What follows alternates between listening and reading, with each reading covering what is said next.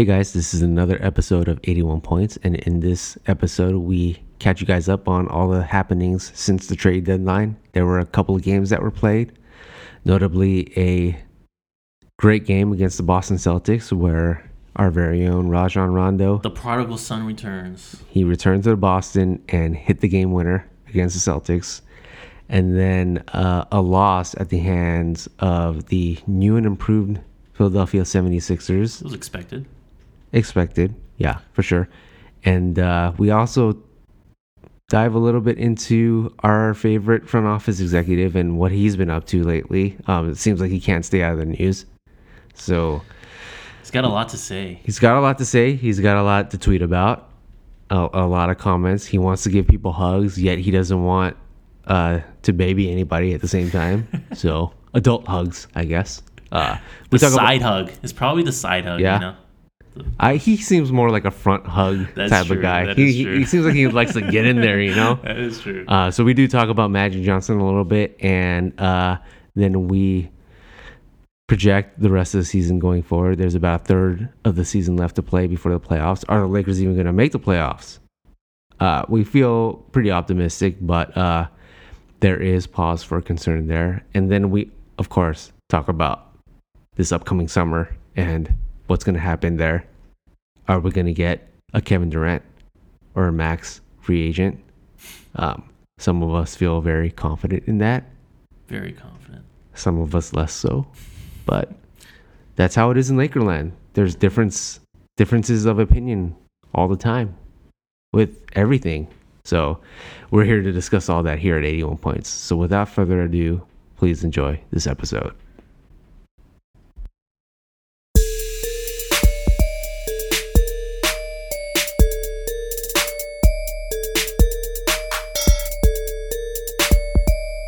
Welcome to 81 Points, where we talk about all things Lakers. Hosted by two guys named Chris.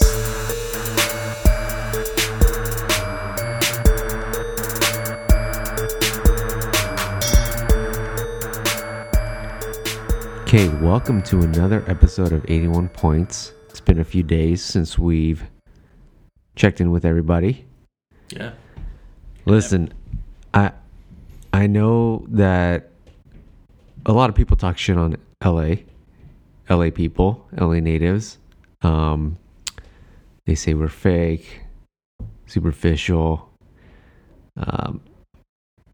whatever, fickle people. One thing that they do say about us that I will gladly admit is that we're weather pussies. We're what? Weather pussies? Weather pussies? I mean, it is so cold. Oh, weather pussies. Oh, today. Okay. Yeah. Yeah. It's like, I don't know. In the mornings, it's like 40 degrees. And yeah, we're having a hard time here in LA with that. So it's really, really cold. Climate change is real, folks. You think it's getting progressively colder? I think so. Progressively colder and hotter. Yeah. So more extreme. Yeah. Well, that's Speaking something of that we have to deal with. Yeah. Speaking of extremes, it's been an extreme couple of weeks here in Lakerland. Mm-hmm. I think the last time we recorded a podcast episode, it was right when the trade deadline hit. And alas, Anthony Davis is not on the Lakers. We did lose a few people along the way. Rest in peace, Ivica Zubac. Rest in peace, Michael Beasley. Mm-hmm.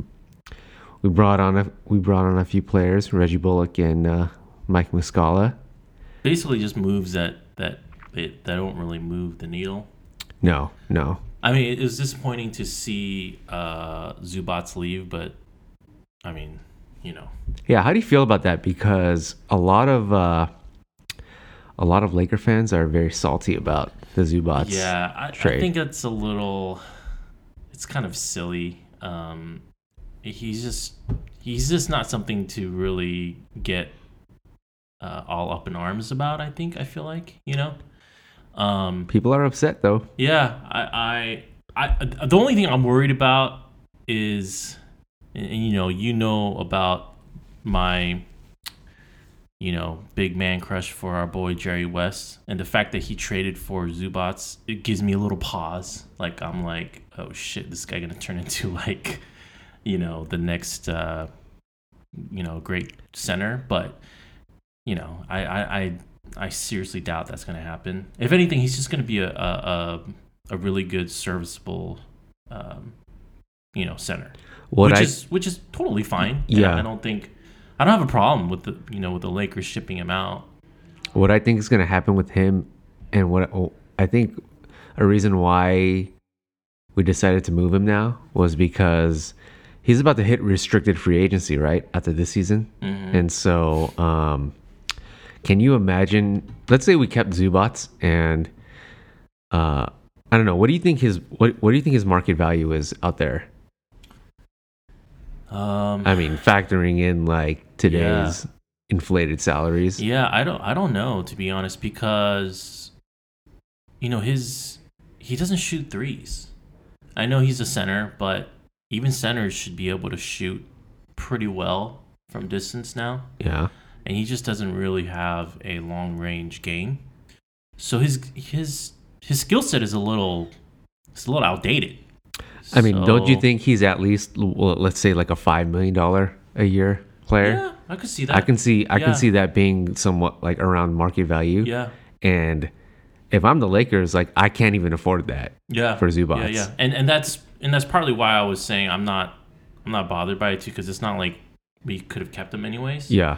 But yeah, it's unfortunate that, again, he's one of those, like, we attached him to somebody else to get rid of him. Yeah, well, the thing is, like, that's the thing I think that most Laker fans are up in arms about, is that on one hand, you can argue that they made that trade to free up a roster spot. Yeah. But they could have just waived Michael Beasley and opened up a roster spot. So people are thinking that was a little bit of an unnecessary move. Yeah. Continuing the string of questionable GM moves made by this front office. Yeah. The other move was trading away Svi Mikhailiuk for Reggie Bullock. People are salty about that too. Yeah. I would say I'm more salty about that than the Zubats, actually. Really? Yeah, because Zubats, you kind of know what you're getting. I feel like his star has dimmed. I was pretty high on him, his second year, because he showed a lot of promise. But it's what, year 3 now. It's just it's not gonna happen. Yeah, I feel like you never know, but Svi seemed like he just wasn't ready this year, but he looked like he had everything for him to be able to perform and be like, I don't know, maybe like a Kyle Korver type of like role, Yeah, I mean, his shooting is already very good. Yeah. And his handle was better than we thought it would be coming in. Yeah. And he's more athletic than we thought. Sure. He would be coming in. So it's a big wild card. Yeah. How he's going to end up. But we ended up getting Reggie Bullock, who is just more of a known commodity. And I was more okay with that trade, actually, because to me that made more sense. Like I can see the logic behind trading for a Reggie Bullock. I mean, I'm fine with that. I'm fine with the Muscala trade. Yeah, I mean, one thing I'm realizing is that a lot of Laker fans, I feel like the new Laker fan, maybe for those that were, I don't know, born in like the late 90s to the early 2000s, might not have necessarily have seen Shaq and Kobe. Yeah.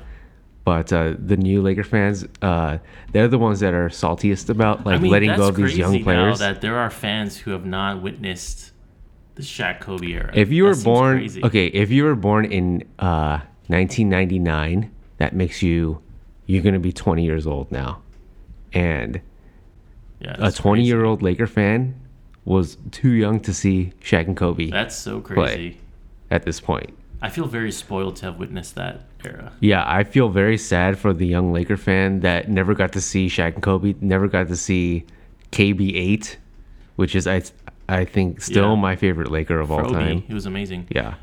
You know what's so crazy is that Shaq is physically was so dominant that even in today's game, where his game is outdated, he's so physically dominant, he'd still be a superstar today.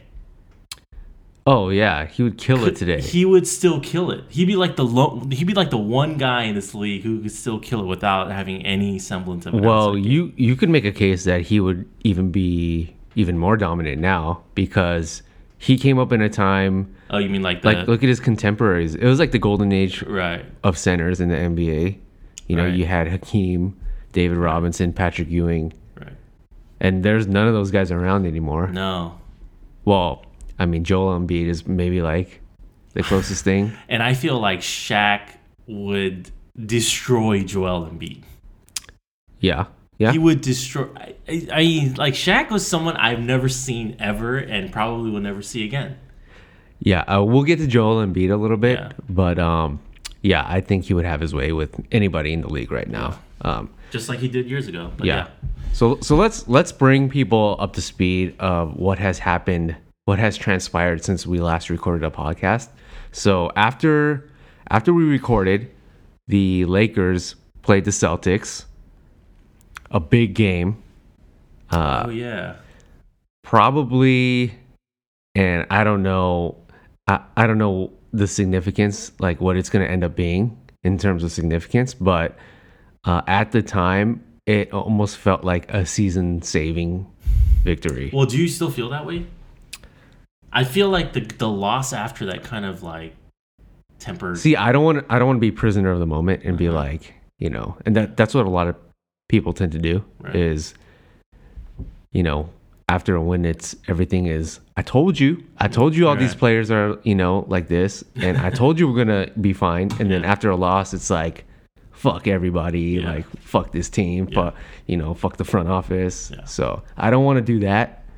If I can we should have at least beaten the, because I think we played the Pacers after that, right? That was before. Was it before? Oh, yeah. Okay. That was, you know, during the whole uncertainty time with the players and everything. So we beat Boston. It was the game of the season so far. Came back from an 18-point deficit. You know, Kuzma had a really good game. He had a great second half. LeBron had his typical all filling around up the stat sheet. Yep. And then you get the game winner from Rondo back in his old stomping grounds. Celtic killer. Rondo. I think I lost my voice screaming. Yeah. After I saw that shot go in. So that from first glance, it felt like a season changer.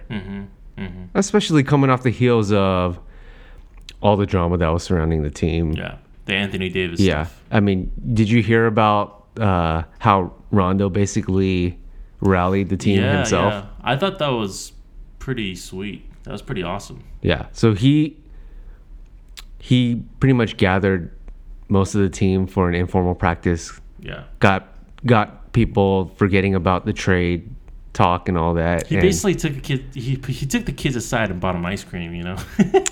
I mean, he was like, "Don't worry, kiddo. You're gonna be all right." So, what's your favorite flavor? I mean, do you put stock into like what he did? No, I do. I totally do. I thought it was great. I mean, I think it's legit. I do. A legit. You got to give him a lot of credit for what he did. Yeah. And then on top of that, he hit the buzzer beater. Yeah.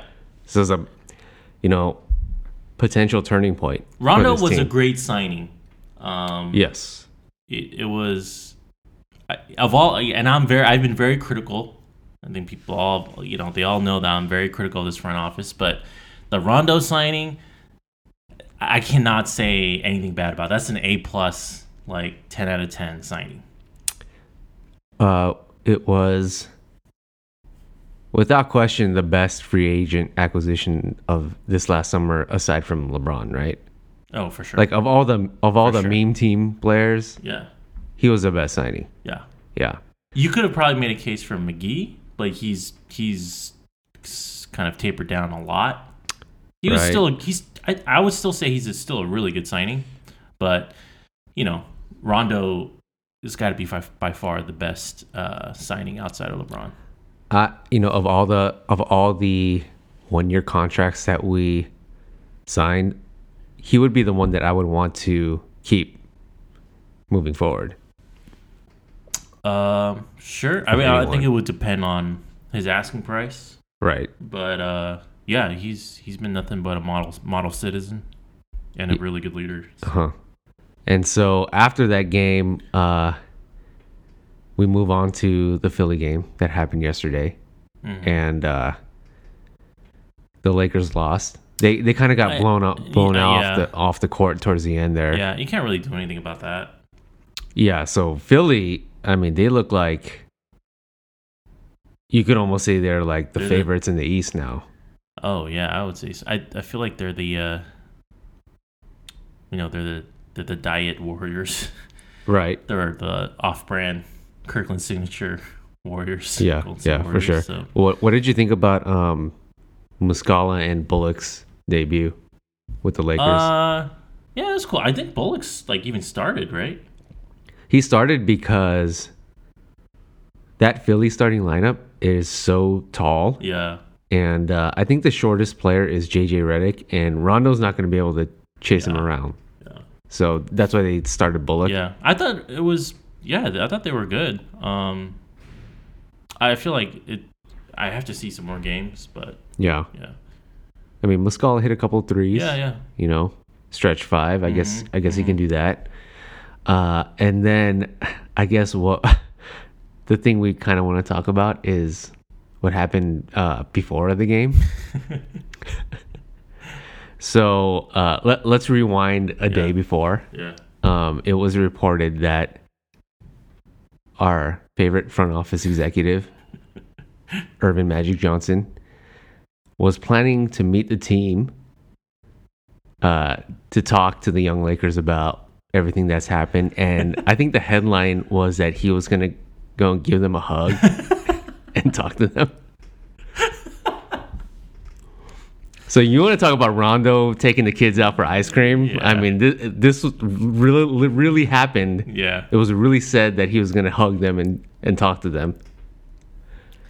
So that was the start. Okay. And then I mean that headline in itself, it's like you would think it just came out of The Onion or something, like it was like a made up headline or something, but it's real, man. Yeah, it's real. It's not real. Like a clickbait type of headline. It's actually a very accurate headline. So it continues. So right before the game, I guess Magic was available for some media questions, and he just blurted out, just made an offhand comment about how Ben Simmons approached him and asked if they can talk about, wanting to pick his brain about being a big guard in the NBA and what he did to help himself as a player. Right. And the questions of tampering came back. I mean, it seems like this guy, Magic Johnson, is like a magnet for tampering. Well, how did Magic respond to that too, though? Because yeah, there was a little bit of confusion about what happened there. Yeah. And so from what I can gather, it was that right now it's kind of a little bit of he said, she said, but I think what happened was that back in November, and I'm still a little bit confused about what happened, to be honest with you, but back in November, the Philly representatives, they contacted the Lakers because Ben Simmons had interest of talking to Magic Johnson. Mm-hmm. And then in turn, I guess Rob Pelinka returned with an email to Philly saying, is it okay for Magic to meet up with Ben Simmons? And that's when Elton Brand said no. Wait, so I don't understand that, though. Someone in Philly reached out to the Lakers? Yeah, on behalf of Ben Simmons, I think. Oh, I see. Yeah. I see. Unbeknownst to Elton Brand is what you're saying. I guess that's the only that's the only part thing that makes no sense. yeah, because it's it's like if they're asking you're permission, asking for permission and then they're asking you back. It's kind of weird. That's weird. But nevertheless, I think the point of bringing all of this up was that it was brought up in the first place. Like by Magic now, right? Yeah. I think that's so stupid. Why? So here's a guy. The thing is, our team, we don't want any negative attention right now, right? We just want to lay low. We have been like a magnet for negative attention these past 2 weeks. Yeah. And the thing that's concerning, it should be concerning for Laker fans out there, is that we have almost at the very top a front office executive that just like can't get out of his own way. Well, not only that, we have a front office guy who it seems it's pretty clear he loves the spotlight. Yeah. And that is a huge red flag. Mm-hmm. Because, you look at all these like great executives, the one across town, where the Clippers are, the one in Houston or wherever, like even the ones that are not good, all these front office guys, when did they talk? They only talk when like a deal has been made or they need to address something, to put something to maybe a rumor to rest or make some kind of statement, right? That's required of them to say something. They hardly ever talk. They never talk. And if they do talk, it's mostly like a quote from a journalist. Right. Like post something happening. Right. Yet here is a guy who seems to be just giving out interviews and blabbering out stuff like on the daily almost. Yeah. And it's like, what are you doing? And it's a huge red flag. It's very concerning because this guy is continuing to prove that he has no idea how to be an executive. So that's something that needs to be stressed right now, is that you have Magic Johnson, you have Rob Pelinka, and you have Luke Walton. All of these guys, currently, their position that they have right now, they're first timers at it. Yeah. You have a first-time VP, you have a first-time GM, and you have a first-time head coach. Actually, first-time owner, too, I guess. Or at least a very newly minted owner. Yeah, I mean, that's a little bit different because Jeannie Buss pretty much grew up in it, and she kind of was naturally progressed into that role. Mm-hmm. But for the other guys, it's like, I don't think Magic had any front office experience at all whatsoever before this job. No. Rob Pelinka was an agent and never was an NBA executive until now that he's our GM. And then Luke Walton, aside from a stint filling in for Steve Kerr, with a team that had, everything was rolling, all the Pistons were firing on that Warriors team. He guided them to a really good record, but he basically parlayed that into a head coaching gig. Not only any head coaching gig, but for the Lakers. So all these guys are kind of, they're learning on the job right now. And that makes me feel like there's a lack of stability there, because who is anybody leaning on right now? Like, there is no like Jerry West in our franchise that's like been through it all. Yep. And so, like, what are you going to expect right now? The whole handling of how the Anthony Davis trade discussion went on between these two friends, it shows the inexperience. Right. And did you hear Magic kind of brush off like the fact that it was like pretty much played out in the public? I didn't catch that, but what I wanted to say was, how we were, we just brought up earlier about how Magic was like, I'm going to give everybody a hug, right? Yeah. Well, just not too long ago after he said that, he said, nah, I'm not going to give him a hug. He's like, this, trade rumors it's a fact of life as an NBA player. Well, he said, you guys got to stop looking at them like babies. Yeah, and it's like, what are you? It's like, what are you talking about? It's like you go from one end where I'm gonna hug those kids, right, to like, dude, stop coddling them, man. They should be, they should know this is all part of the business. Right. It's like, what is this guy doing? What is this guy thinking? Yeah. And that's the thing. Magic Johnson, and I've said it from the beginning when he was hired. I don't think he's fit to be a front office executive. Yet this is the guy that's like basically leading the charge.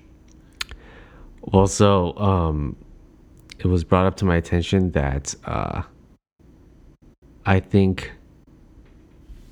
going into last summer, that's when Magic made the proclamation that if we don't get a max free agent for the next 2 summers, then he'll like step down. And man. I wonder if he's going to hold himself to that, because this summer is coming up, and there are a lot of free agents that are worthy of huge contracts in this offseason. And so I know do you still feel like pretty confident that that the Lakers are going to sign a max free agent? Yeah, I do. We have a max slot, so I feel like it's going to happen, yeah. And if you had to guess who that would be? I would guess it's KD. So you still think KD's coming to the Lakers? Yeah, I think so. I mean, I keep thinking about this because you're so bullish on this theory that he's coming to the Lakers. Yeah. I mean, I asked myself, like, what is the upside for Kevin Durant to come to LA? Mm-hmm. He seems like a guy who okay, let's take a step back. Why would he leave? First of all, why would he leave Golden State? What would be your answer to that? I feel like that's the most obvious answer, is that he definitely wants to leave.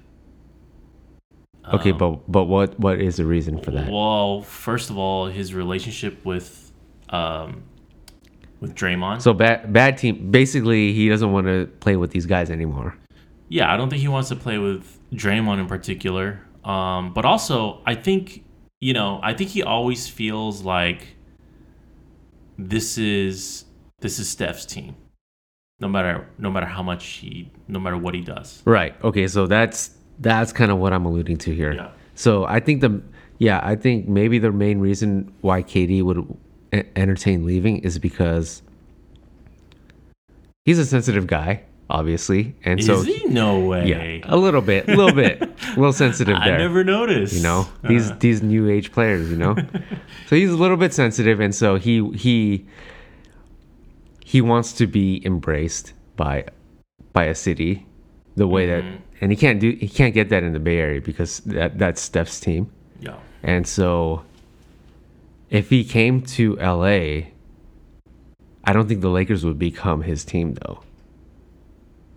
I mean, it's LeBron's team. So he would be facing the same situation here. Yeah, but I think it's very different though. The situation in Golden State is Steph Curry was drafted by the Warriors, grew up with the Warriors, and then became amazing with the Warriors, and then they won a championship, and then KD showed up. LeBron just signed with the Lakers this year, so for KD to come in, and join forces, it's such a different situation. It's like like for example, the Lakers are not going to win a championship this year. So KD joining the Lakers would be very much him kind of like being like, hey, I'm going to help bring a championship to LA. It's clearly different to me, I feel like. So he has an opportunity to supplant LeBron to be the man on the Lakers if he comes here. I don't know. I don't necessarily know if he wants to be like... See, I think he's a very complicated guy. He's very insecure, right? But he's also kind of a complicated guy. I don't know if he necessarily wants to be, quote unquote, the man. I think he does want to feel appreciated, But I think he's a guy who's also like the pressure isn't the greatest thing that he wants, you know? And I think LeBron is the perfect guy to kind of like offload that. See, I feel like a lot of people can make the opposite argument on that. That they'll say, you know, if a team that LeBron is on wins, then he gets all the credit, and if they lose, then it's That all is about true. like the teammates that he doesn't have. Yeah, I think that's a very valid point, and I think that does happen, and that has happened a lot in the past with LeBron's previous teams. But you know, another angle to look at it is, okay, so like, what other teams could KD potentially play on? And I think like there are very few teams that he would even join. Yeah, I mean, The options are very limited. I feel like the realistic scenario is that he resigns with the Warriors, though. If I were to bet, I would bet on that. I mean, they're what, the New York Knicks? I don't know. Which seems so unlikely. The Clippers? Unlikely to me. So you have, I don't know. Yeah, you have resign with the Warriors. You have go to the Knicks, go to the Clippers, and I guess feel go to the more Lakers. strongly of him not resigning with the Warriors than him signing with the Lakers. Right. So you think he's definitely leaving? Yeah. Yeah. Don't you think so? I'm not sure. Yeah. Well, I think he's just... Yeah, I feel like his stay in Golden State was not enjoyable it has not been enjoyable, even though they've won championships and even though he has won MVPs. I mean, he definitely doesn't regret going there, though, right? I mean, No, I don't think so. He won it, but I think he definitely feels like this has definitely run its course. Because KD, I feel like he's such a interesting guy. He's a very complicated guy. I see him and looking at this, and he's like, I need to just cleanse the palate, man. I need to just hit the reset button. Yeah. You know what I mean? So my next chapter, part 2? Yeah. Like, he has this whole, like, he's got the snake persona. It's still on him. And I think... Oh, yeah. You know what I mean? And it's on him with being at the Warriors. And he doesn't like that feeling. Him joining the Lakers, I'm not going to say is going to engender him to a lot of fans out there. But it's still different, and it's still like, you know, him donning a new uniform would be very by different. far a much... I wouldn't even consider that a snake move. Yeah. For Durant to join the Lakers, because this team's going to struggle to make the playoffs. Right. You know what I mean? Yeah. And then let's say, and we're going to get to like how we project this season to end later, but let's say the Lakers sneak in to the 8th seed. They're going to lose in the first round to the Warriors, most likely. So he would be joining an 8th seed, essentially. So there's nothing... It's completely opposite of joining a 73-9 team. You know what I mean? Yeah, for sure. And I think that's why, like, there's a lot of factors into him wanting to leave the Warriors. I mean, can you imagine? People already hate the Lakers. Yeah. You know? League-wide. I think it's been on full display these past 2 weeks from GMs, other franchises, the media, other fans alike. Nobody's rooting for the Lakers outside of Laker fans. No.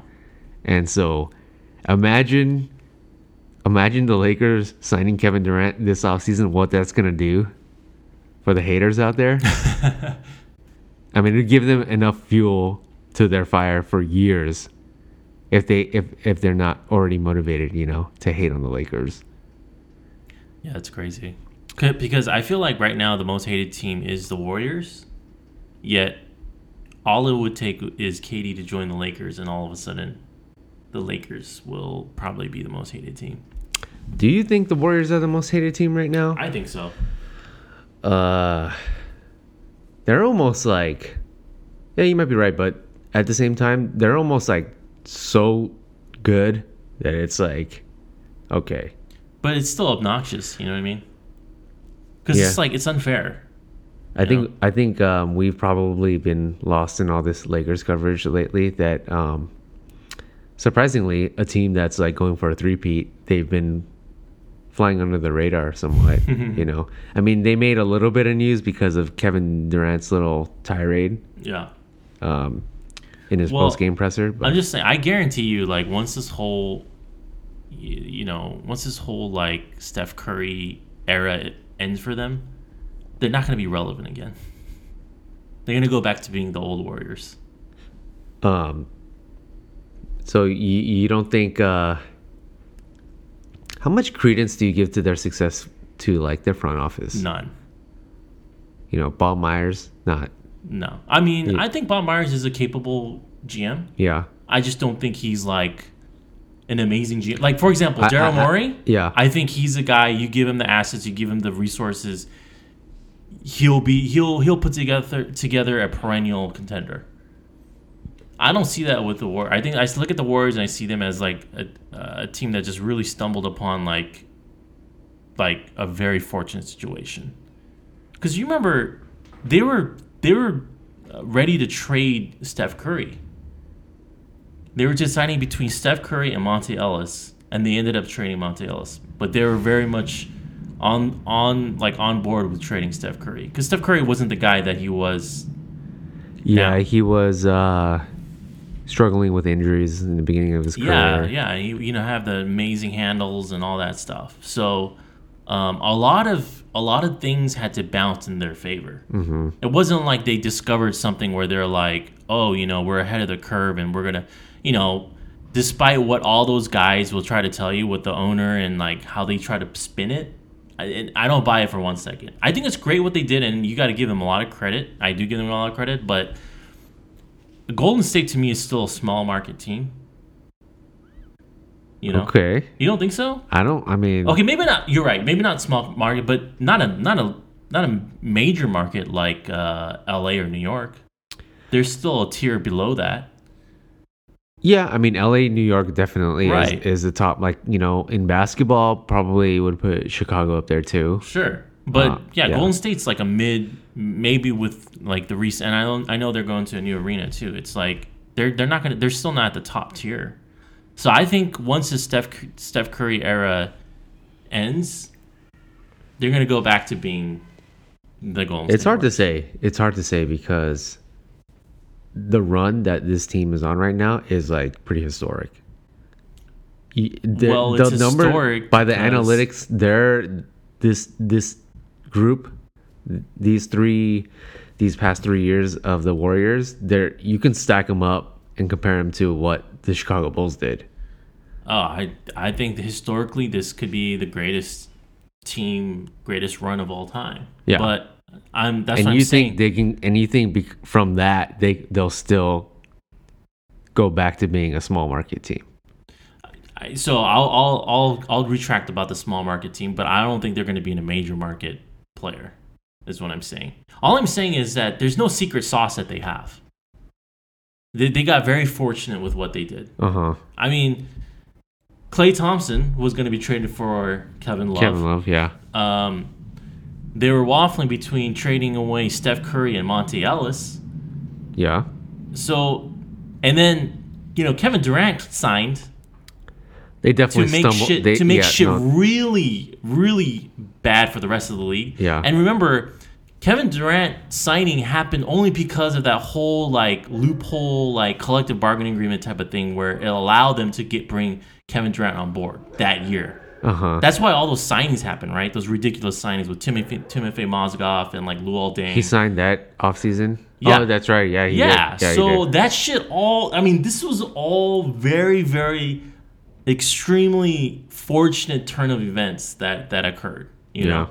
And you have to give them credit in the sense that you have to be there at the right place to have this happen at the right time for you. So you still got to like put the pieces together, but this isn't something where like they got some kind of spreadsheet on their computer where they're like, oh yeah, we found it, we're ahead of the curve, we found something that's no, dude. It's because Steph Curry turned into this like ridiculously transformative, like transcendent player. Yeah. And now they're not gonna continue this after Steph Curry runs his course. I mean, even look at Chicago. After Michael Jordan, what's happened there? They cratered big time. Yeah. And what is it about their front office after Jordan left? Was there anything special about it? I don't think so. Yeah, I mean, I don't, but that's because he left. Like, Steph Curry's not leaving. You know what I mean? And that's what I'm saying. Yeah. What I'm saying, once Steph Curry is done, once his era is over, the Warriors, they're not gonna be around. That's what I'm saying. They're not, I mean, I don't know how many years he has left. He probably still has like 4 or 5 years left. maybe. Yeah. I don't know. So I'm saying, just contrast it with, let's say, the Lakers. The Lakers are always gonna be. You expect them to always be in it. You know. Right. You don't necessarily expect that with the Warriors. Okay. Yeah. So.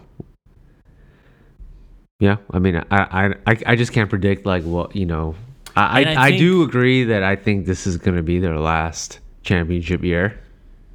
And I think it's going to be over after the season. And I think also the other aspect of it, and we talked about this before too, is it's so hard to three-peat. It's so fucking hard to three-peat. Yeah. In the NBA. Yeah. It just takes so much out of you. Like this year, whether they win it or not, that's it. Mm-hmm. I just can't see them I can't see them going on still. Yeah. After this, yeah. And that's probably another reason why I think Kevin Durant's going to leave. Yeah.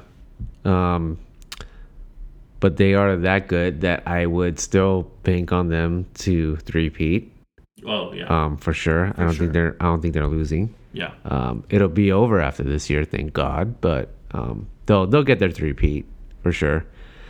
So out of all of the potential max contracts that are going to be doled out this offseason, like what would you, if you can be Magic Johnson, if you could be Majinka right now, how would you? If I could be Magic Johnson, I would first of all shut down my Twitter, close that account. Right. No more hugs. No more hugs. No more interviews. No more walking yourself into a tampering investigation. I would shut my phone down. Yeah. So after all that, if you could prioritize, because it's no secret that they're going to go after a max free agent, right? So if you can prioritize which players to pursue, like what would be like the top, like let's just say like top 3. I think it's KD, Kawhi, and I think Klay's going to be available, right? Yeah. I expect Klay to re-sign with the Warriors, but yeah, I would say those 3. So you would prioritize those 3.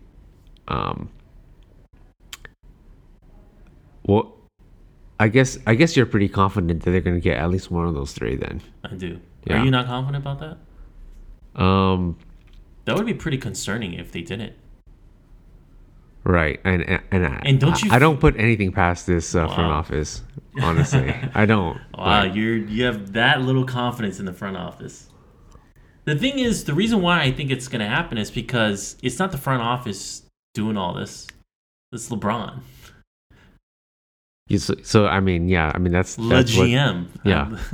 He has he has his own sports agency kind of. So. I don't think KD's not a clutch client. No. Kawhi's not a clutch client either, and neither is Klay.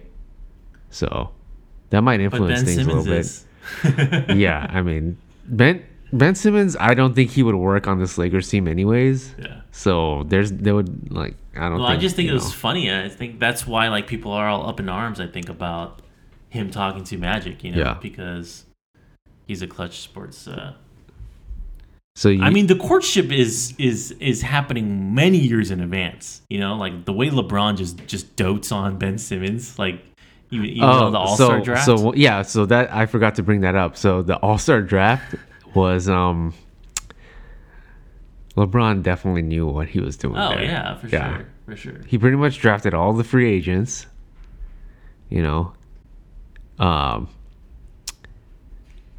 I think partly to troll everybody, but at the same time, I think he, is warming up to them, just trying to subtly recruit, I would say. Yeah. They made the jokes about Giannis made that tampering joke. Yeah. Charles Barkley had a good joke about trading all of his bench players for Anthony Davis. But yeah, it's the recruitment is on. It's been on for a while. It's never not on with LeBron. Yeah. So you brought up Clutch Sports. You know who else is a Clutch client?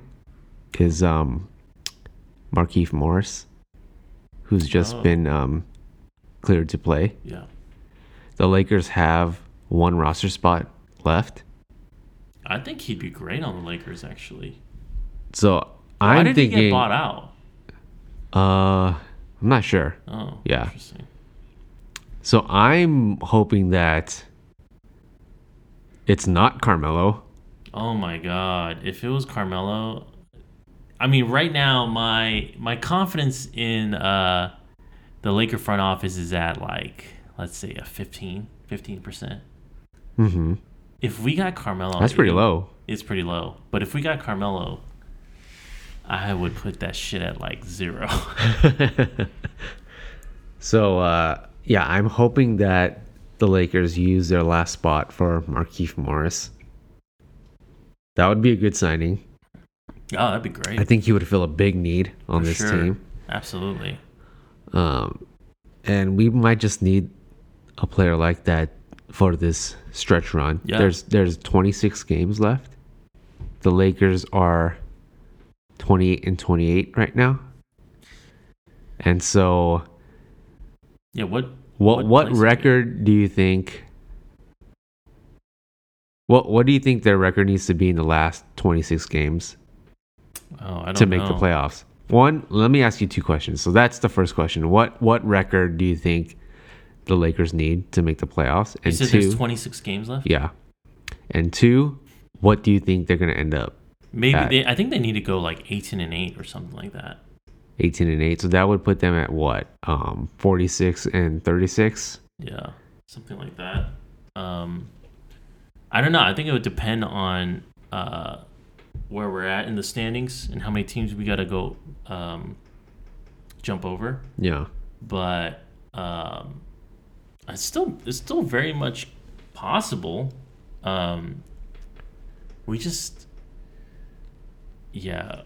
It would be such a disaster if we didn't make it to the playoffs. Yeah, I'm going to pull up the Lakers schedule right now. So I think yesterday I took a look at it and just very quickly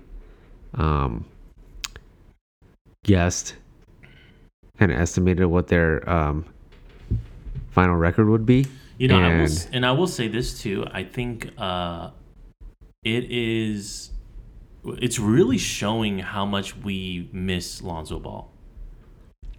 Yeah, that's an interesting point. I mean, we're coming full circle on this podcast with our thoughts on Lonzo Ball, but well, I think both can be true though. We I don't think he has superstar written all over him. I think he's still got so many glaring holes to his game, but it can still be very much true that he's really integral to the Lakers' chances because he brings really good defense, good passing, unselfishness to the team. So the Lonzo stands out there are very vocal these days. You kind of laughed at the notion a few podcasts ago that when people say that Lonzo is the second most important Laker on the team, mm-hmm. you kind of scoff at that notion. But how do you feel about that now? I may have to eat a little bit of crow here. Really? It's pretty obvious that we're sorely missing a lot of his intangibles, I would say. Yeah. His defense in particular. Yeah. So would you agree with that notion that he's the second most important Laker on the team? I don't know. I mean, yeah, I don't know. I don't know if I'll go that far. Because let's say, I don't know, it might be. Like, let's say we had Lonzo and instead, like, someone like Ingram or Kuzma was out, right? Mm-hmm. I feel like Ingram and Kuzma at the moment right now are probably a little more replaceable than, say, someone like Lonzo. But at the same time, Ingram's defense is also pretty damn good. Ingram's defense is actually has become kind of underrated. Well, it was on full display in the Yeah. Boston game when he was guarding Kyrie Irving. Brandon, I need to repeat that though. Brandon Ingram guarding Kyrie Irving. Did you? I mean that post game. Yeah, the sequence. The post game quote from Kyrie. Yeah. He Yeah. said it was really unusual. They play a really unusual defense, and he pointed out that Brandon Ingram was on him for most of the game, and that he couldn't really find the lanes that he was normally able to find. Yeah, because he's got fucking tentacle arms. Just Yeah. his arms spread from like court to court. I think it is a legit debate to say that Lonzo's the second most important Laker. Yeah. I would probably say Kuzma right now, just because we don't beat the Celtics without Kuzma's like third quarter. He hit 4 threes in the third quarter. Having that secondary scorer after LeBron is like so crucial in today's game. Yeah, and that's the thing too, is that Ingram is not ready for that role. Yeah. The thing is that he has, I feel like, even actually no, I would say Kuzma has a more advanced offensive skill set, but Ingram has a decent like toolbox of moves. He's skilled. For sure. It's just that in LeBron's system, it's not a real good fit. Yeah. You know what I mean? Yeah. Like let's say you put Kuzma and Ingram on like the Pelicans, had that trade gone down, I could see Ingram averaging like 20 plus points.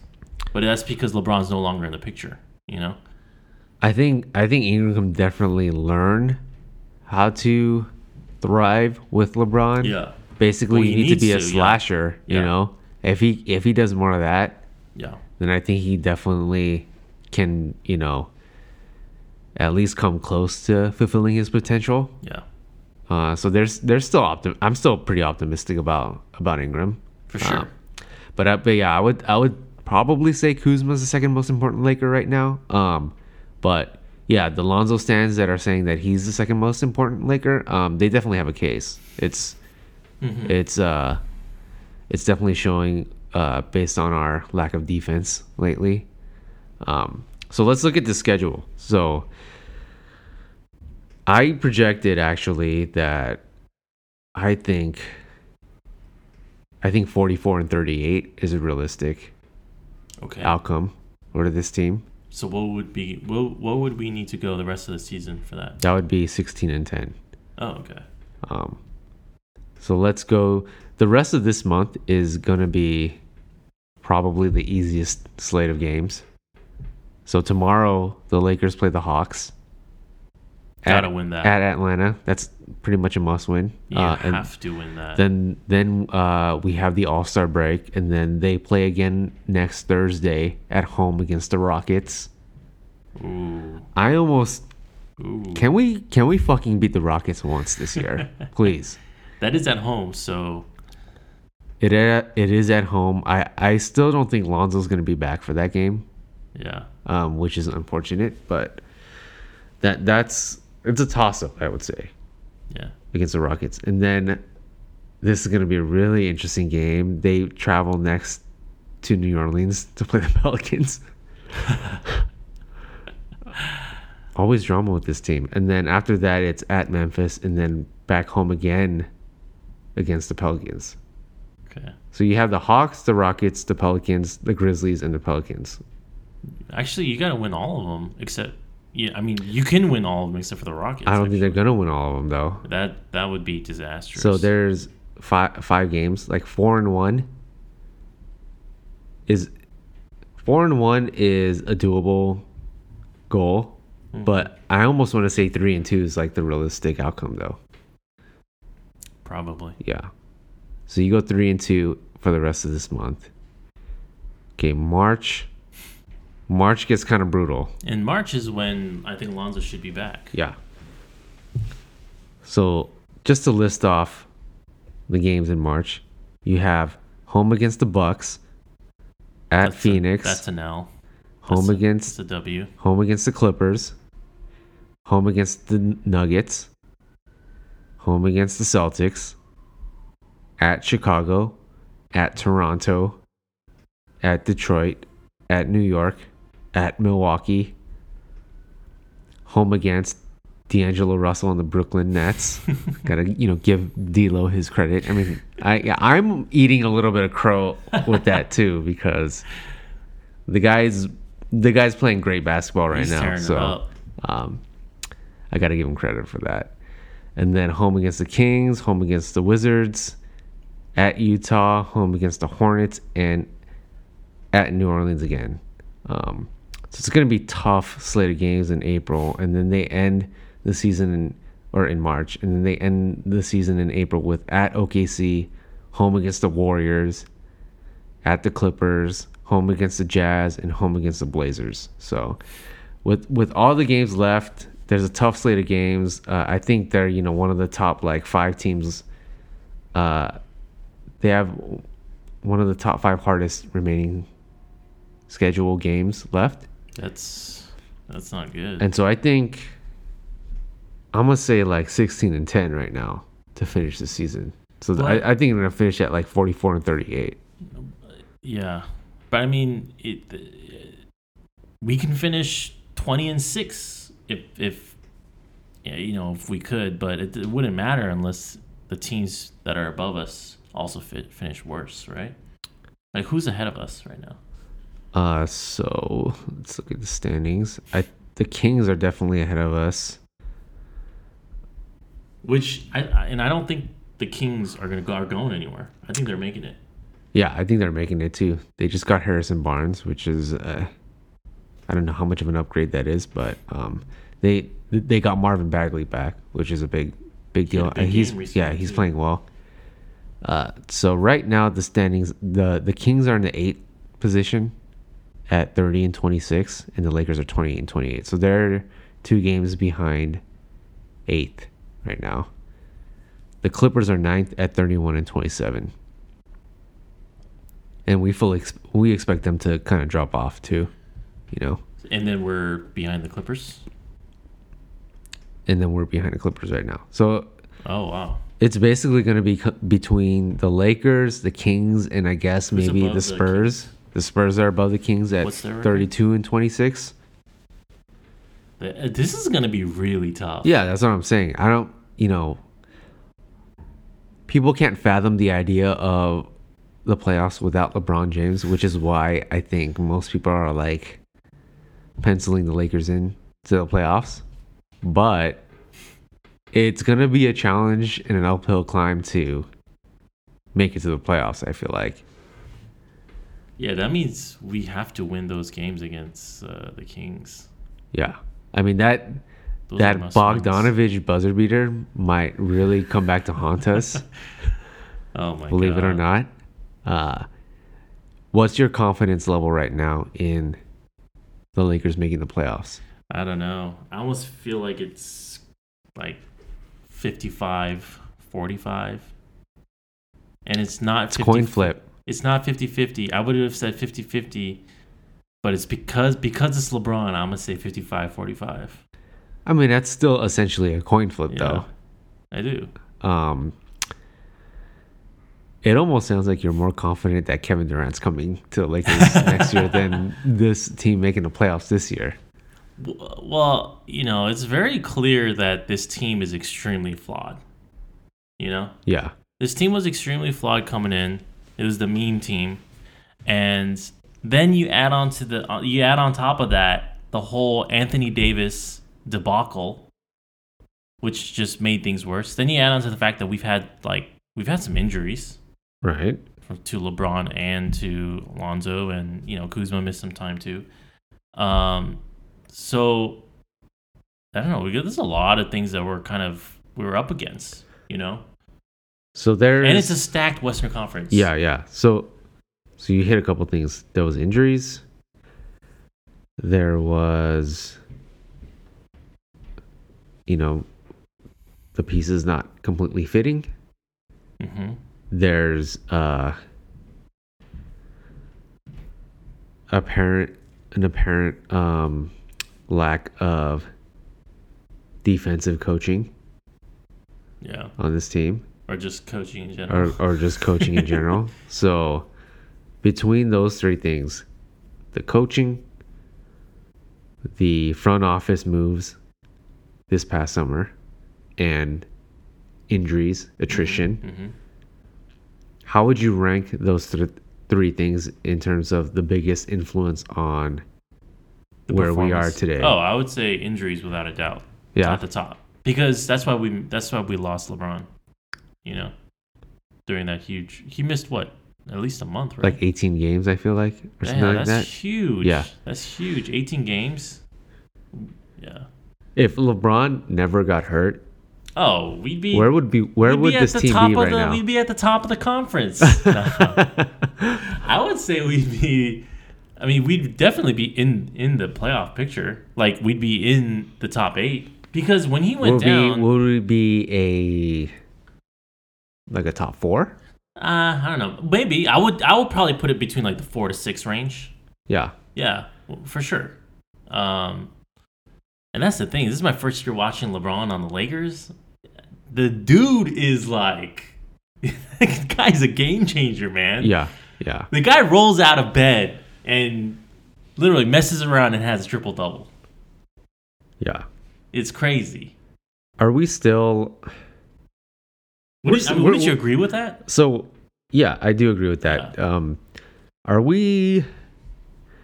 I guess technically this is still prime LeBron, right? I think so. Well, so the only part where it's like it's not prime LeBron Defense is the defense. So that's kind of what I alluded His to. defense is really bad. Is that yes, this may still be prime LeBron, Yeah. but that absolute peak LeBron, I think, was Miami LeBron. Well, obviously. And it's not. Yeah. You got to go back and YouTube like how Yeah. he defended Kevin Durant in the 2012 Yeah, finals. no, it was ridiculous. Yeah. That's GOAT LeBron. Yeah. But I will say this: his defense has been really bad this year, and I think it has been bad for a while. Like I think last year, when he was on the Cavs too, his defense was nothing to be. He's ascribing to the Kobe he's program coasting. of kind of saving it all on the end of the court. And that's the thing too, is that I have no doubt that he's pacing himself, and I think once the playoffs come in the picture, he's a guy who's his defense may still not be Miami defense. His defense would still be when it's crunch time, when it's time to play. His defense is good. I think he can do it for Spurts, a possession or two at a time. Yeah. But he's not gonna people forget that he, Miami LeBron guarded prime Derrick Rose. Yeah, gave him fits. Yeah. And then he goes on to lock up Kevin Durant. Well, defensively, Miami LeBron was on par with probably Kawhi. No, I mean not on par. I mean I think Kawhi is probably the standard. Yeah. But he's in the same all defensive type. All-time perimeter defender. Yeah. For sure. Yeah. Yeah, but he's not that anymore. Which is why if we got AD or even Kawhi, he would lighten that burden so well. Yeah. I mean LeBron though, on the other hand, he is probably, I would say he's he's definitely, his 3 is definitely the best it's ever been right now, right? The long range 3, which is kind of weird because his free throwing is pretty bad. Yeah, but I'm not even worried about that. I'm not too worried about that. No. What about overall with the team free throwing? Ingram's actually been shooting free throws a lot better lately. Yeah, it has been a lot better. Yeah. This is a thing. Okay, going back to Ingram though, this is the thing about Ingram. Once the second half of a season starts for this guy, he always takes these jumps. It was like that his first year. It was like that last year, and it's happening again this year. He takes these mini jumps. First year, the first half of the year, his rookie season, he was so bad. He was really, really bad. Yeah. Second half of the season, I think he even dropped I don't know if he did or not, or he was very close to being the youngest player ever to drop a triple double. But he was posting up some really solid numbers the second half of his rookie year, and then the next year that followed, again, he didn't show that much growth, and in the second half he really turned it on. So this is the same thing. He's shown that he's made huge strides on defense. His shooting has improved. I haven't really necessarily seen it from the 3-point end yet. Yeah. But if there's anything that we've learned in our podcasting so far this year, is that free throw shooting is such a huge deal, man, especially for these young players. Isn't it true though? I think you're subtly talking about somebody in particular. No, surely not. But it's such a big sign of things to come, So that improvement can't be understated. Yeah. Okay. So you think injuries is the number one factor for where we are right now with the team. So what would be 2 and 3?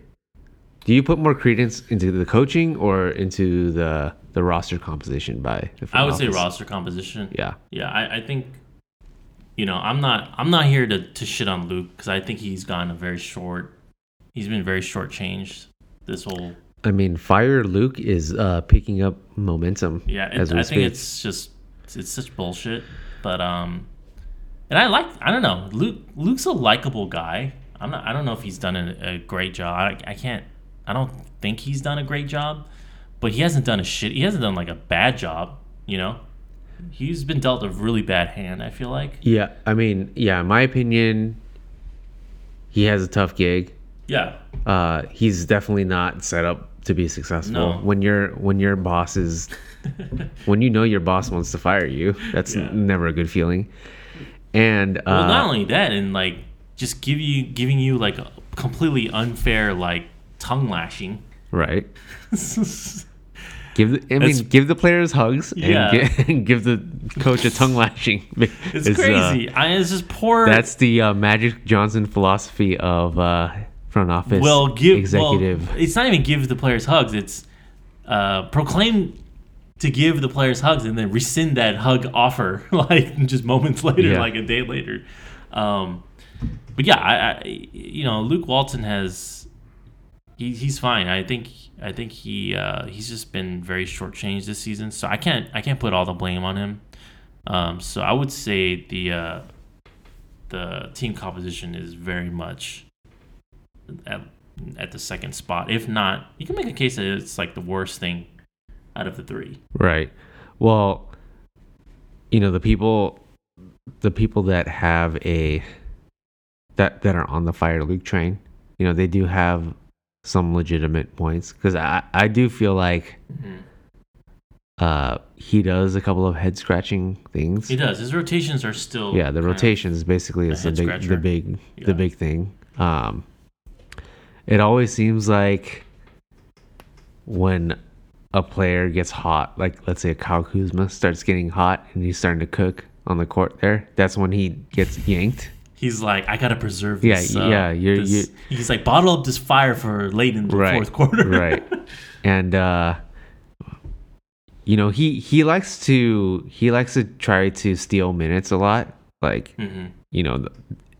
if there's like less than a minute left in a quarter, then he'll put on this like garbage lineup on the court to rest like the main guys.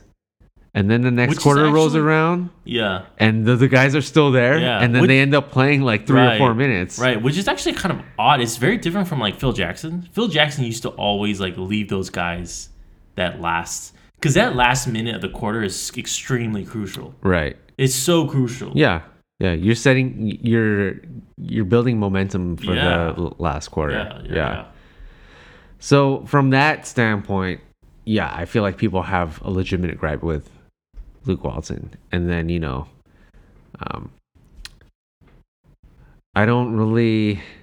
I'm not the biggest fan of what he's doing on defense either. It almost seems like he's telling everybody to switch like automatically. And I think that can work if you have like Lonzo out there. If you have like Lonzo and Brandon Ingram and they could switch for days, and man. LeBron out there, then feel free to switch. You can't switch with Kyle Kuzma. See, so that's That guy gets cooked. when I was watching the Boston game. Yeah. I feel like Kyrie was having a hard time doing anything when Ingram was guarding him, and then he figured out that they started doing this high pick and roll where inevitably Ingram and Kuzma would switch, and then Kyrie would end up having Kuzma on him, and that's when he just like started going to work. Yeah. You know? Which, I mean, in his defense though, you can't really expect a 6'9". No, yeah, not at all. Guard. Like nobody's gonna stop. It's just that Kyrie. Ingram he has fantastic defense. Yeah, and I'm just saying, like, the switching stuff, like, you have to have the right composition of players out there on the court to be able to do that. So let me ask you a question: If let's say Kyle Kuzma had elite defense, where would you place him in like how would you feel about him as a prospect and amongst like the other young players in the NBA, and like how you would feel him as a Laker? I mean, well, you know, some Laker fans, a lot of Laker fans feel like he's right now already better than Jason Tatum, but I would say definitively he would be a better prospect than Jason Tatum if that would be without a doubt. Yeah.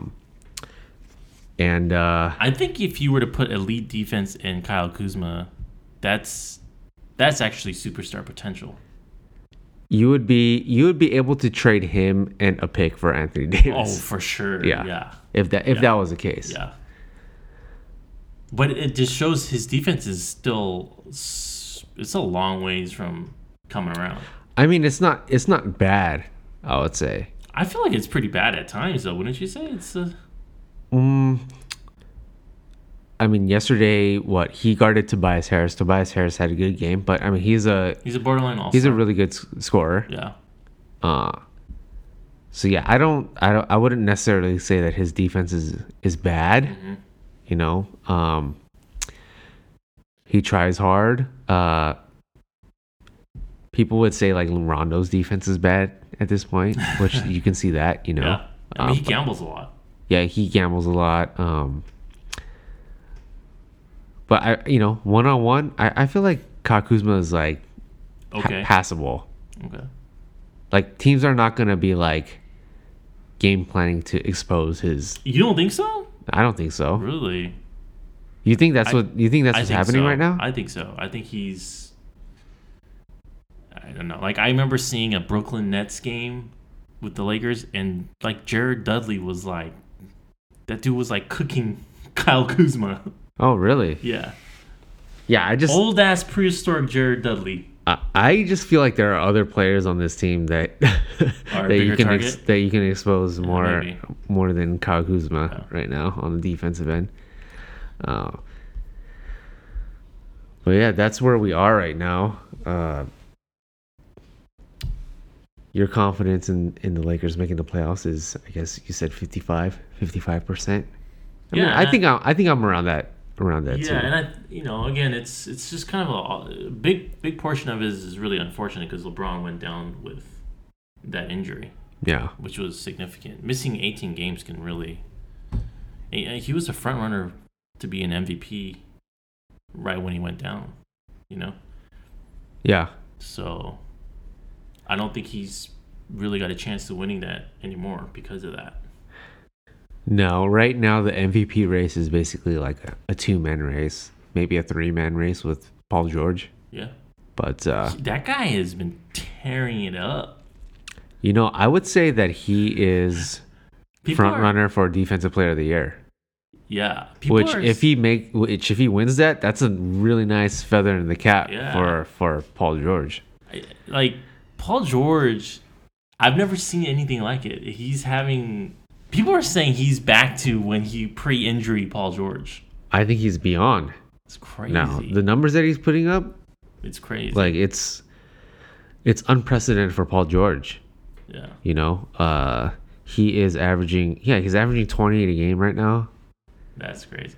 But like I said, this is just a dude who averages 25 home runs a year, 25 to 30 home runs a year, who's hitting a 45 to 50 home run season right now. I want to see that. I want to see him do it again next year. Yeah, you think he'll come back down a little bit? If he does it again next year, then I'll be saying, wow, he's in that upper echelon of like cream of the crop, top 5 NBA player. Yeah, do you still feel like OKC is like a real threat to the Warriors? Now that we see this Warriors team with Boogie Cousins. I don't know. That's a good question. I just feel like you just cannot discount the Thunder, because that defense is pretty damn good, and defense is it always comes into play in the playoffs. Uh-huh. You know, you can't discount defense ever. Okay. I mean, you know, it's always the Warriors. It would be shocking. Yeah, it would be shocking. It's Yeah. always gonna, you know, I think we all assume it's gonna be the Warriors, but Yeah. yeah. All right. So there's the easiest slate of remaining games is the rest of this month, and then that's when the season starts getting real difficult here. So we'll just have to keep track. There's one more game tomorrow before the All-Star break. I don't know if you want to do another. Should we do another podcast before the All-Star game? Maybe we can talk about something different. Yeah. Getting a little tired of all the drama surrounding this team. By the way, that All-Star draft was awesome. Yeah. I thought that was a draft that LeBron like fleeced Yeah. Giannis, I think, in my opinion. They gotta do. Yeah, the NBA is just doing so many right things right now. I know there's we got some. I feel like they problems, fucked up a but- little bit with the draft, because it should have been like a snake draft where LeBron got the first pick, and then Giannis probably should have gotten the next 2 picks, and then LeBron probably should have gotten the next 2 picks. Yeah, Kind of like how that's it happens in fantasy. Yeah, that's But interesting. LeBron just kept getting it, just kept going back and Right. forth, Right. which is probably why LeBron ended up with the way better team. But also, Giannis made some strange picks, though. I thought, like, he picked D'Angelo Russell really early. He picked Chris Middleton as his first player Yeah, from the it's- bench. I think he was just more of having fun. Yeah, But but LeBron was all business it there was all business. in that draft. You know what they seriously what they need to do to make it even more juicy is that they need to.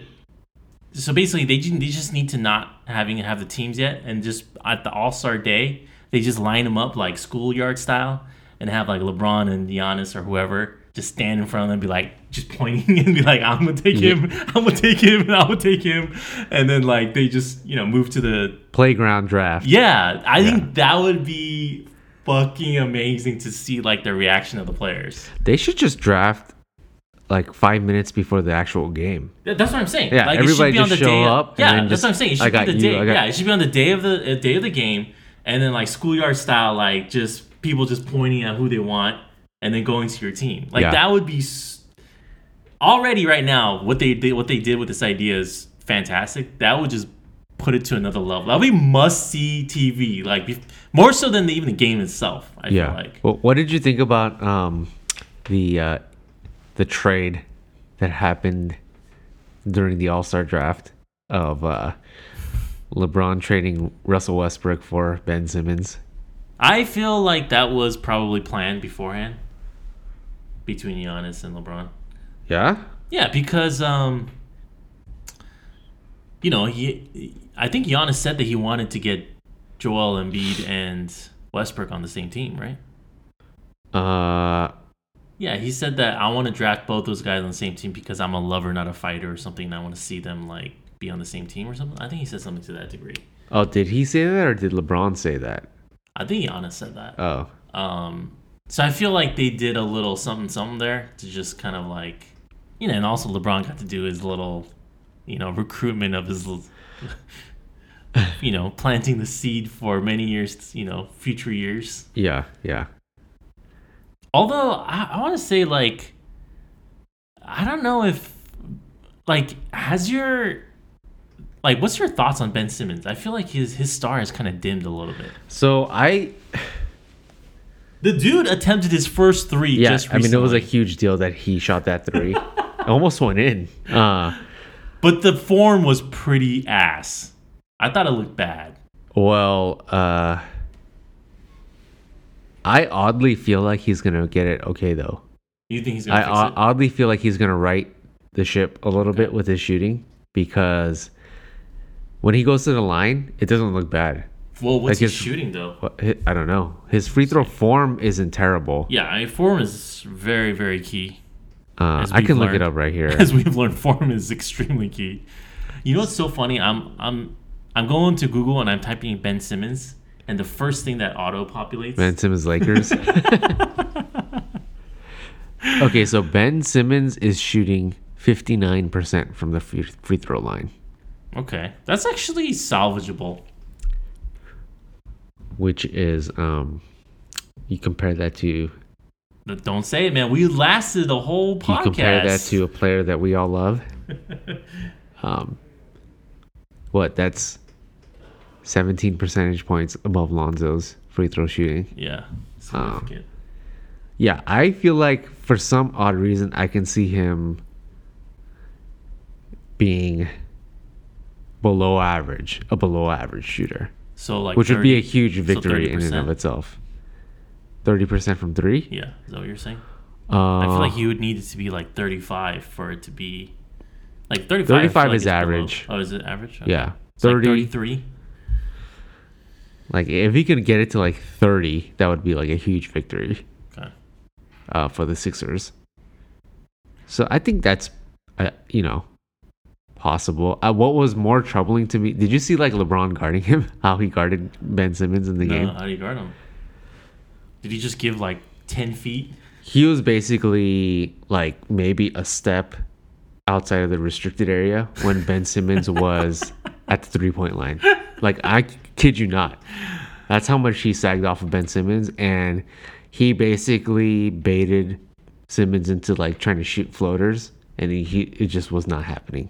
Yeah. Like, he's very raw when it comes to finishing, much like a player that we know for sure. Right. So yeah, he has a long way to go, but I feel like the signs are there that he can possibly be okay. So you're still confident that he's going to be, because that's keeping him from being a transcendent talent. Yeah, with all of his deficiencies, he's still an all-star, which is pretty remarkable. Right? Well, his other numbers are pretty fantastic. Yeah, he's averaging 17, 9, and 8 right now. Amazing. Yeah. I mean, you got to say that he already made an all-star team. So you got to say his chances of being like a star is much higher than Lonzo at this point. Ben Simmons? Yeah. Oh, for sure. His percentages are already better than Lonzo's. So yeah, I would definitely say so, yeah. I mean, he's shooting 57% from the field. 57? Yeah. Okay. It's basically all dunks and layups. But yeah, but that's partially because he's a physical specimen, I would say. Yeah, he's 6'10". Yeah. He can finish. Abilities. He can definitely finish. Yeah, with guard abilities.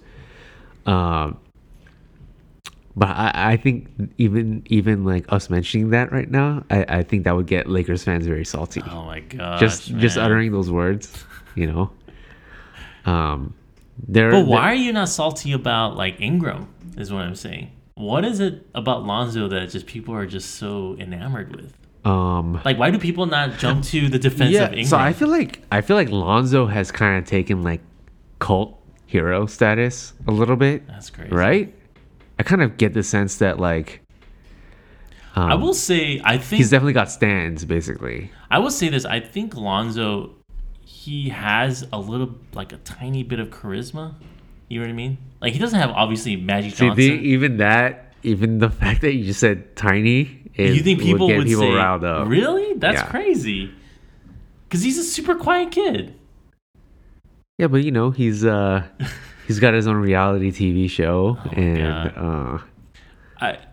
I feel like I'm saying that and I'm giving him credit, but I'm saying like I think maybe that's why like people like him so much, because like you contrast with the Ingram, who's just kind of like he's almost like Kawhi status with people. Do people know what his voice sounds like? Right.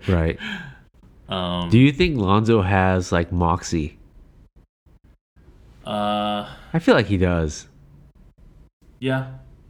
You know, I feel like Ingram has more though. Possibly. Like that dude has, like, you know, when the whole trade rumor stuff was going on, Ingram was very much kind of like, he seemed the most unfazed by it out of the young. And Lakers. the way he handled it, I thought was like, that's exactly what I would want out of my like young player. Right. Because he was saying, I don't even really go on Twitter that much, which is music to my ears, to be honest, because I kind of wish like someone else on the Lakers organization would right, have that attitude. He's more mature than our front office guy, you know. So I don't know. I think I know. I'm telling you, man. I will die on this Ingram Hill here, man. He's gonna turn out to be. Yeah, he's gonna turn out to be really, really good. Do you still trade these guys for Anthony Davis in the summer? After all the shit that went down? I almost feel like you probably have to. I almost feel like you cannot go back to that offer though. Yeah, that you presented. Well, it was in bad faith, you know, the way the Pelicans reacted, and here's the thing: it's if we could get, let's say we get Kevin Durant, right? Yeah. And we now have Kevin Durant and LeBron in the fold. Then I'm like, fuck the Pelicans. Then I'm like... No trade? No deal? Well, I'm saying like, yeah, here's the deal. But like, it's not going to be the sweetheart deal that you got before. Yeah. You know? Unless, I'm going to say, unless, you know what I'm going to say?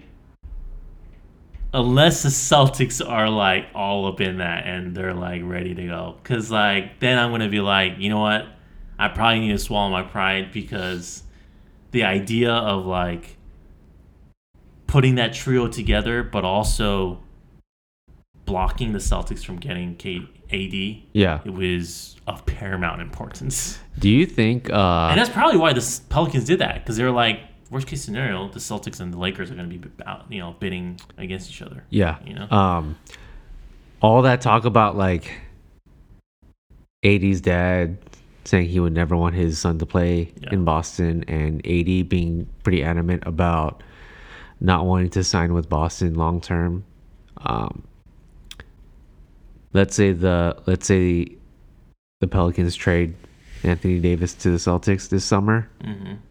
Do you think there would be a chance for AD to sign there long term if he were to end up on the Celtics? Yeah, because that's basically what Danny Ainge is going to bank on. Yeah, I think it's possible, and I would not want that to happen. Yeah, because I mean, look what happened with Kawhi. I don't think it's guaranteed that Kawhi is going to leave Toronto.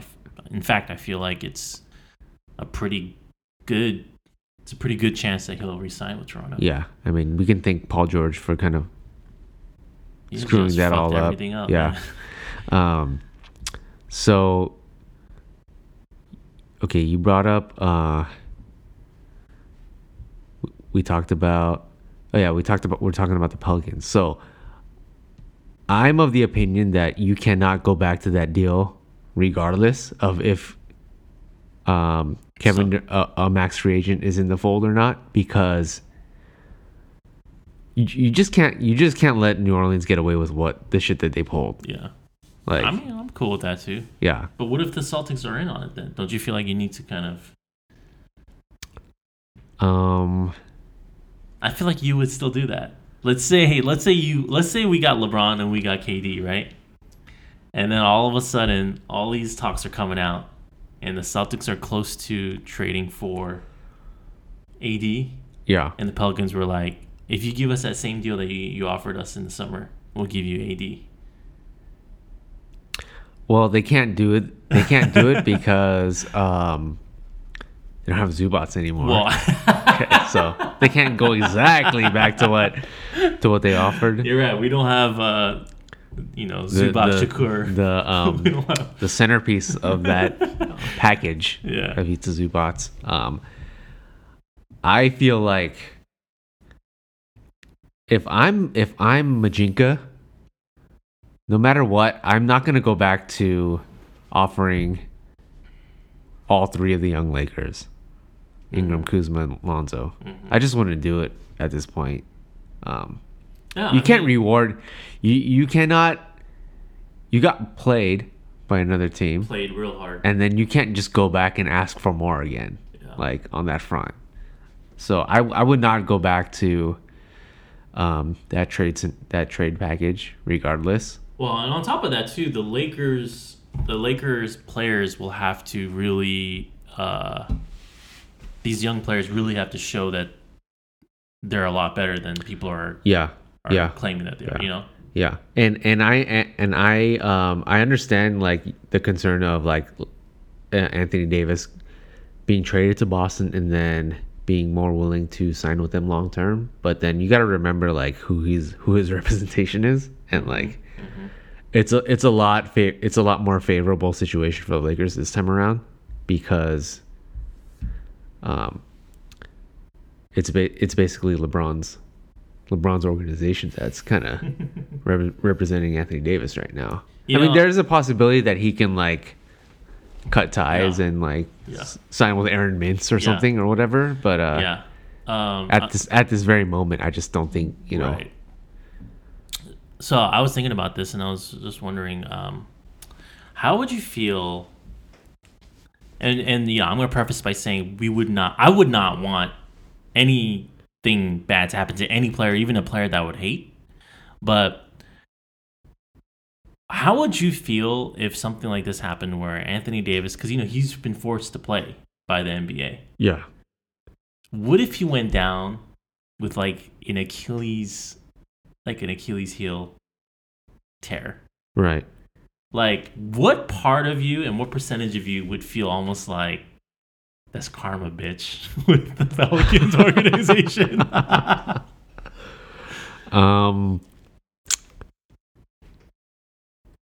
Yeah, I feel like Anthony Davis is not the enemy in this. No, he is not. He's not like being perceived as like the bad guy here. Well, maybe, I don't know. Yeah. Unless you're Bill Simmons or unless you're a Celtics fan, basically. Yeah. So I would feel bad for that. Yeah. I wouldn't. Right. That's why I'm prefacing it by saying I wouldn't be like Chris Tucker and Friday, like looking over this guy and being like, "You just got knocked the fuck out." Yeah. I wouldn't be like that, but. But how would you feel about the franchise though? Because I mean, a little satisfied, Because I think that would be the ultimate, like, that would be such a fucking karma play right there. Can you imagine? Yeah. Like, that would actually be, I think that would actually be a huge game-changing, like, NBA-altering move, like, incident for, like, future instances. With, like in the future, like if you have a disgruntled player and like you would not be pulling that kind of same shit anymore. Mm-hmm. And that would be so crazy. Yeah. I almost, this is and the reason why I thought about this is because the NBA is filled with so much drama. Like I could see this happening. Yeah, I mean, speaking of injuries, like none of this would even be up for debate if Gordon Hayward didn't like get his foot chopped off. Oh yeah. Because let's say the Celtics have a healthy Gordon Hayward and he's at the level that he was like when he was with the Jazz. Yeah, I mean, he was a top 20 player. I would say. Yeah. Great player. Then the Lakers would like. I don't think they would even be in the running for Anthony. There would be no competition for a trade package with. Right. They would be able to. Either they would be willing to part with Tatum more because they have Hayward, or they wouldn't even have to throw Tatum into a package. Then they would just trade Gordon Hayward, Jaylen Brown, and like their treasure chest of picks. And that might be enough. That's true. So yeah, injuries that plays a huge role in how things play out in the NBA. More than any other sport. Yeah, because so much emphasis. Like there's one player can make such a huge difference. And we've seen in recent years that one player has had lasting impacts on how teams operate. Yeah. what Kevin Durant did signing with the Warriors, now it's like people gotta like create super teams of like 3 and 4 all-star caliber players. And then you have Paul George, who was flirting with the Lakers for, over a year and then ended up staying with OKC. So I mean, that's creating like an effect of like small market teams being more willing to gamble and getting these expiring contracts of max caliber players. And you want to talk about injuries, creating like altering like moves like DeMarcus Cousins. The only reason why he's on the Warriors, right? It's because of his Achilles. And Anthony Davis might have re-signed there long term. That is true. If DeMarcus Cousins was still there. That is true. Yeah. So injuries play a huge role. I mean, I'm gonna knock on wood right now and hope that Anthony Davis stays healthy. Yeah, I would say even if he didn't end up on the Lakers, you just never want to wish ill will of any player. But just playing devil's advocate, that would be such a crazy turn of events in this just drama-filled league. Yeah. But I'm just hoping that the Lakers fans, and we started this podcast episode with talking about the young Laker fans who are very attached to these young Lakers. Yeah. It could be argued now at this point that you should just keep the young Lakers and develop them. If you don't, you mean going forward? Yeah, going forward, like this year and beyond. Yeah. Interesting.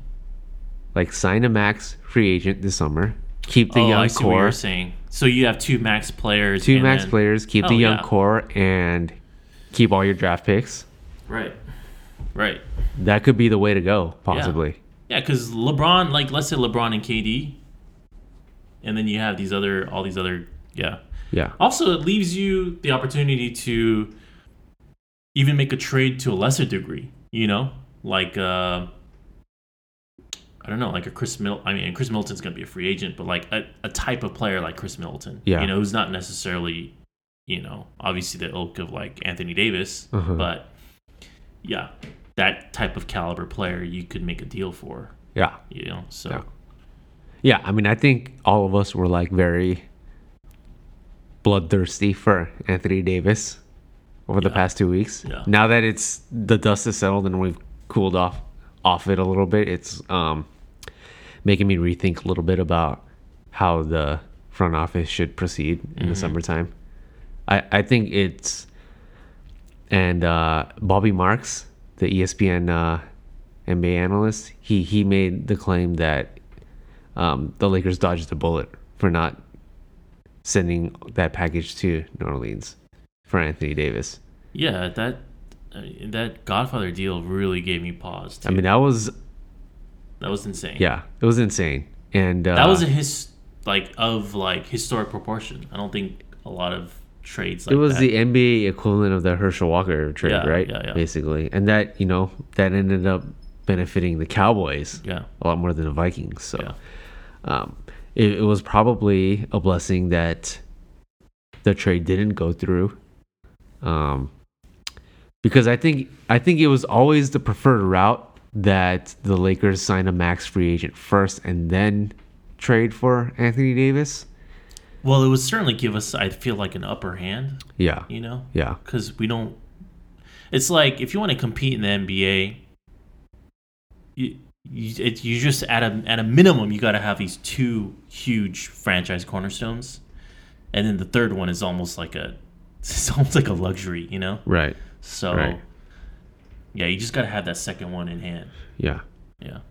So we'll see what happens. So yeah, the All-Star break is coming up, and then we'll have the stretch run, the last third of the season. So we're just gonna have to see if the Lakers make the playoffs. I don't think it's a guarantee, but I am still reasonably optimistic that they'll get there. And hopefully Lonzo will come back sooner than later. I think he's gonna obviously like be rusty a little bit.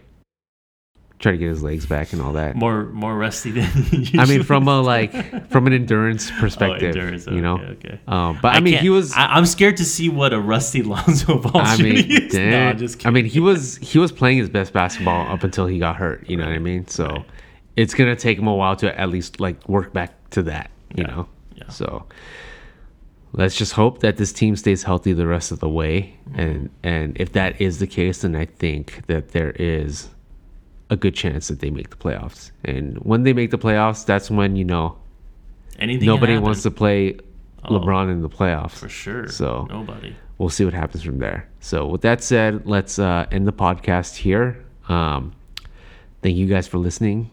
If you're still listening, an hour and 37 minutes into this podcast, but be sure to continue to listen, continue to check us out. Again, if you have any comments or questions, feel free to email us at 81pointspodcast@gmail.com. We also have a Twitter handle at 81pointspodcast. So send us a message. Send us a message, a tweet, whatever you want. We like interacting with the fans out there because we're fans too. So with that said, thanks for listening, and we will check in with you guys next time. Thank you for tuning into 81 Points. We are a Los Angeles Lakers podcast hosted by me, Chris Lim, and my longtime friend and co-host, Chris Lee. If you like what you heard, please hit subscribe and leave a rating or comment. We'd love to hear your feedback. You can get more episodes of 81 Points on iTunes, Google Play, or wherever you get your podcasts. See you next time.